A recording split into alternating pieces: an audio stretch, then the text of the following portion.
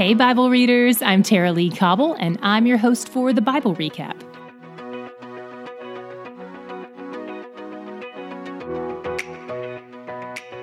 Today we finished our 34th book of the Bible. We opened in chapter 10 with God reminding his people that he will restore things. In that process, one of his targets is the wicked leaders of Judah, the people who shepherd his flock. Because of their passivity, the people sought out leadership and guidance from wicked sources, from diviners and false gods. Because Judah's leaders have been terrible shepherds, God is going to remove them and punish them. Then, when God's sheep are under his care, they will flourish. They'll grow strong and majestic, and they'll have victory over the enemy. He'll bring them back from the nations where they've been scattered, and he'll multiply them in the promised land again. For the people of Judah, we know this definitely has literal implications, but it's likely this also has spiritual implications. For instance, the way God's people can fight against sin and win is because he is with us and grants us victory, like verse 5 says, and he grants us strength, like verse 12 says. In chapter 11, God tells Zach to try his hand at shepherding the flock destined for destruction. There are lots of ways to interpret this passage. Some believe it's a prophetic parable, like a metaphor God told Zach to help him better understand God's perspective on things. Others say it's a sign act, where Zach becomes the literal shepherd of a group of animals known as the flock doomed to slaughter. This unfriendly-sounding title probably refers to animals that were kept near the temple to be used as sacrificial offerings. In those days, not everyone raised their own animals for the offering. Some people owned animals and hired shepherds to watch over them, and others would buy the animals from them to use as sacrifices. But because the animal owners and shepherds of Judah were wicked people, these animals only mattered to them because of how they could benefit them financially when they sold them for slaughter. This shepherd-sheep metaphor seems to provide a really good parallel for the leaders God appointed over Judah and the people God appointed them to watch over. You'd think Zach would take pity on the sheep, and he initially does. In 1 month, he fires 3 of their wicked shepherds. He guides the sheep with 2 staffs, which he names favor and union, or kindness and unity, representing not only his relationship to the sheep individually, but also the relationship the sheep have as a whole flock. After a while, though, Zach loses patience with them. He's been trying to treat them well, but they hated him. So he snaps his staff in half and quits his job. He gets a payout of 30 pieces of silver. But then God tells him to give it to the person who makes the clay pots that are used in the temple. We're not done talking about this chapter yet. We'll come back to it in a minute, but for now, let's move on to chapter 12. Chapter 12 gives a future prophecy of a day yet to come when the nations will gather to attack Jerusalem and the people of Judah. But God will fight on Judah's behalf and destroy those who have come against them using panic as his weapon of choice. There are a few different interpretations of verse 7, which says God's provision and protection will come to those living in the tents outside Jerusalem first. Some say this is just the logical progression, since invading armies would encounter the tent dwellers in the suburbs before they get to the city center. Others say the tent dwellers are the poor people, and this indicates God's care for the poor, especially since the verse says the city dwellers are maybe arrogant. A third interpretation is that the tent dwellers are likely soldiers, so those on the front lines of the battle get to witness God's deliverance in a way others don't. Regardless of which interpretation is accurate, all of Judah will recognize Yahweh as the reason for their victory. Verse 5 says, "Then the clans of Judah shall say to themselves, 'The inhabitants of Jerusalem have strength through the Lord of hosts, their God.'" Even the weakest among God's people will have a strength that isn't their own. God promises to pour out his Spirit on his people, and his Spirit is one of grace and pleas for mercy. Because of the way God's grace and mercy change people, they will mourn over what they've done to him. Verse 10 says, "They will look on me, on him whom they have pierced. They shall mourn for him as one mourns for an only child, and weep bitterly over him as one weeps over a firstborn." In John 19, the gospel writer points back to this verse as a prophecy of Jesus. They pierced him, and they will mourn over him, the firstborn son. Chapter 13 gives us more prophecies of Jesus. He is the fountain who washes his people clean from their sins and uncleanness.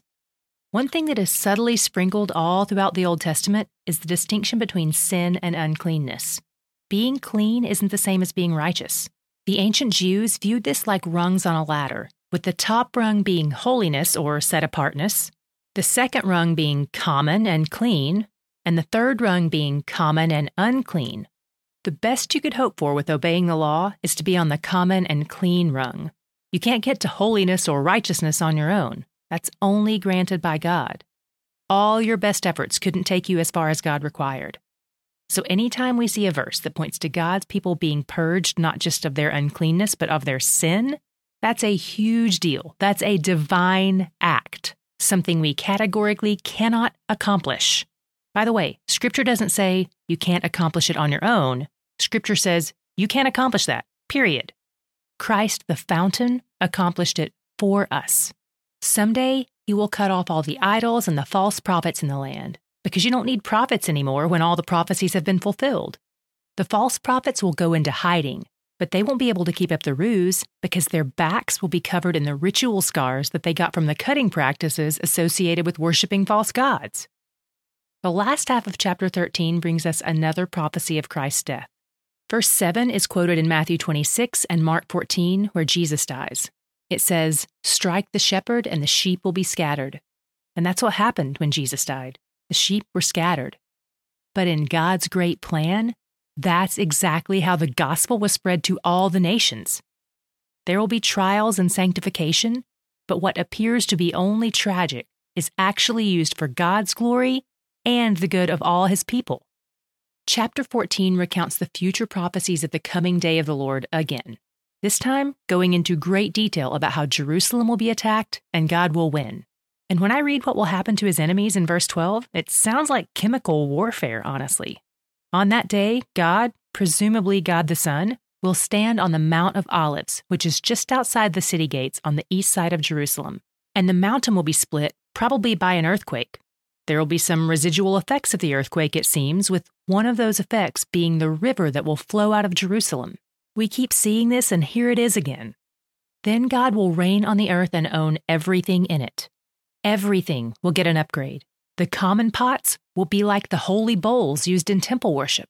And even the horses, which were originally listed among the unclean animals, will be marked as holy to the Lord, a phrase that used to be written on the priests' turbans. I promised we'd come back to chapter 11, where Zach becomes the shepherd of the flock destined for slaughter. Some commentators find this imagery confusing, so if that's you too, don't lose heart. But if we zoom out on this, there are a few things this prophecy seems to be pointing toward, and that's where I saw my God shot for today.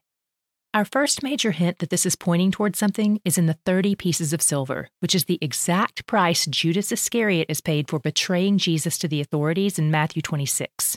It's roughly $3,000 in today's money.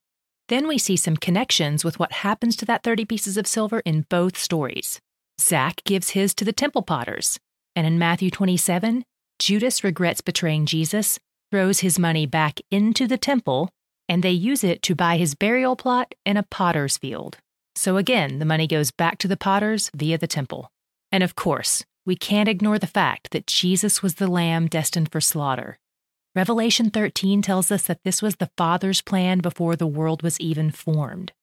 So while Zechariah chapter 11 is a really dark chapter, it points us to Jesus, the Good Shepherd, who was first rejected by his sheep, but then took the place of those sheep in the slaughter. Jesus is the shepherd and the sacrifice, because when it comes to his kids, God provides all he requires. He's where the joy is. Tomorrow we'll be starting the book of Esther. It's 10 chapters long. As usual, we're linking to a video overview in the show notes. It's super short, it's just 9 minutes long, and it will really help set you up for success with this book. Each month, we offer special bonus content to those of you in our Patreon family. For the month of September, we're offering 4 bonus episodes where I talk about the Sabbath and learning to abide and rest in Christ. We'll be sending this out to patrons who've joined at the bonus content tier or higher. If that's you, just log into your Patreon account to get your perks, or if you've selected to have your perks emailed to you, you can look for it there. If you're part of our Patreon at a different tier and you want access to this perk, just log into your Patreon account and adjust your membership accordingly. And if you're not yet part of our Patreon family, this is a great time to join. Check out today's show notes for a link so you don't miss out, or click the Patreon link on our website, thebiblerecap.com. The Bible Recap is brought to you by D Group, discipleship and Bible study groups that meet in homes and churches around the world each week.